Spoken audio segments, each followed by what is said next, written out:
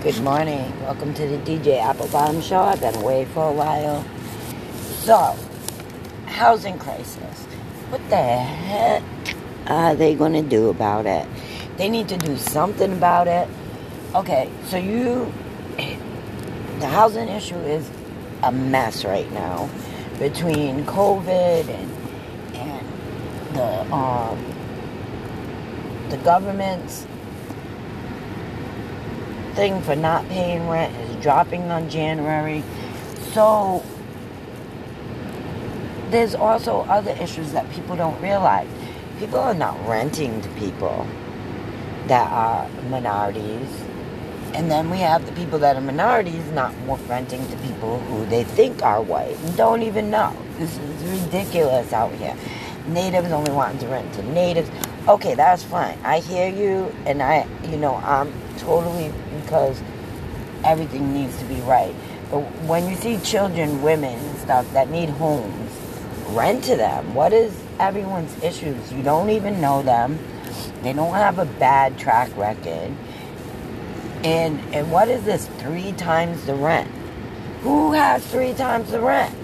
Besides you, the one owning the house, who's making money on top of your paying your mortgage with your rents, and you're making, it's like a business, so you're making money off it. Okay, that's fine. You already upped the rents past. I mean, I heard them discussing the pay rates, the minimum wage and all that stuff. You people are ridiculous, and you're missing some scruples. And trust and believe, if you're claiming Christian, you're not there. Trust and believe, if you're claiming you're not doing something wrong, you're lying. Because if you're requesting 3 times the amount of rent, first of all, most people with 3 times that amount of rent aren't going to rent your place. Get for real.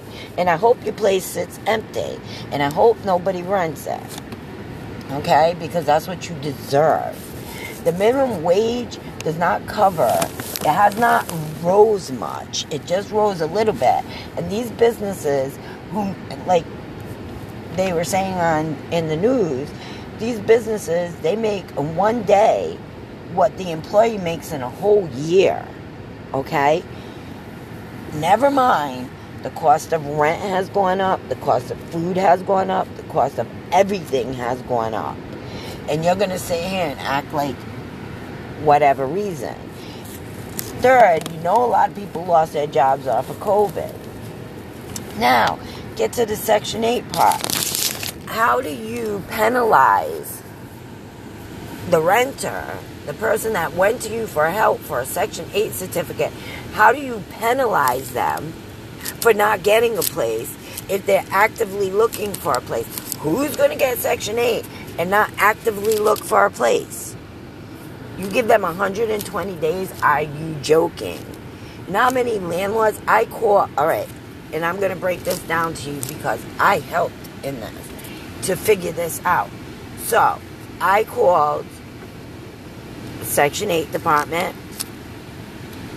They have no official site. They have a housing site. Filled out everything on that housing site with the person. Nothing. All the housings have waiting lists. Called the chamber, Senate chamber.